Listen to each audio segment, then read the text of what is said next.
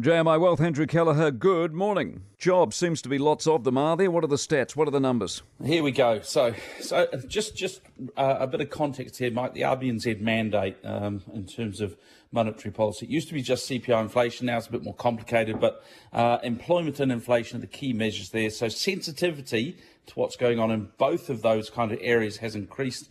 And actually, Mike, the interest rate market is pricing in moves in the official cash rate now a lot earlier than previously expected. So we're keeping a close eye on inflation. Now we're going to turn the same attention to employment. We have a data series released by Stats New Zealand. It's relatively new. It's based on data from the tax department. Now, they started using this, I think, if I recall rightly, last year in the wake of the COVID-19 economic interruption. It's called the Employment Indicators.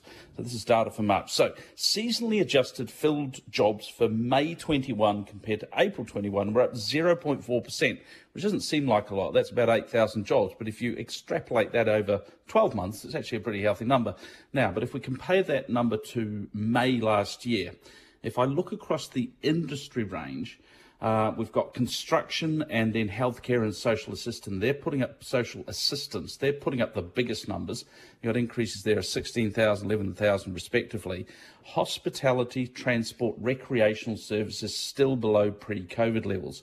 Now, there is a bit of concern over the breadth of the employment recovery. Are all groups bouncing back to the same degree? So if we look at those numbers last year compared to last year, the number of filled jobs for men has risen 1.2%, but for women, it's up 2.9%.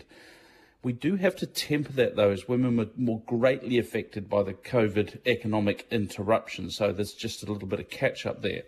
Regionally, we've got a big percentage gain going on in Bay of Plenty. They're up 4.1% from last year. And big gain in the young'uns, Mike, the 15 to 19-year-old age group bracket as well. That's up 6.1%. Now, yesterday I made a comment about the recovery from COVID versus expansion to above pre-COVID levels.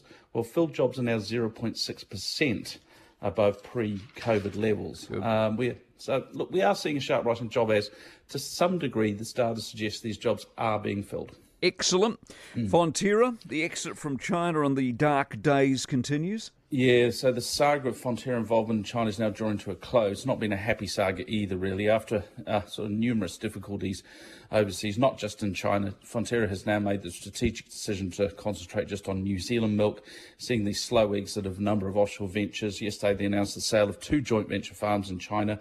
Earlier this year, they sold the wholly owned farming hubs. That was the big one, 550 million or so. All that remains now is an investment and I think it's called the Hangu Farm. Now, I saw a figure yesterday which I haven't fact-checked, but I think it's probably pretty close, that the full cost of the China escapade, probably $1 billion over the past decade. Now, I just want to talk about the Fonterra Shareholders Fund as well, Mike. Just quickly recap on this. Early May, Fonterra announced a review of the way farmer capital is deployed. Now, as part of that review, there was a temporary suspension of the transferability of shares between the farmers-only market for Fonterra shares and the NZX listed units. Those are the ones that you or I can buy and hold. And this is during this ongoing consultation with farmers about how that market looks in the future. Now, unfortunately, there's been a pretty significant and material decline in the value of those shares. They're down about 21%. So you've seen this disconnect between the farmers-only market and NZX. And so farmers at the moment seeing the value of their holdings decline very significantly. We've now had communications in the last couple of days from the manager of the shareholder units. We've seen communication from the chairman of Fonterra as well. So there might be a bit of feeling out there amongst the farmers, Mike, because these units have gone down a lot. It was always coming, though. It was always coming. Now, what are the numbers? Okay, so the Dow Jones down about 0.5% actually, 34,266.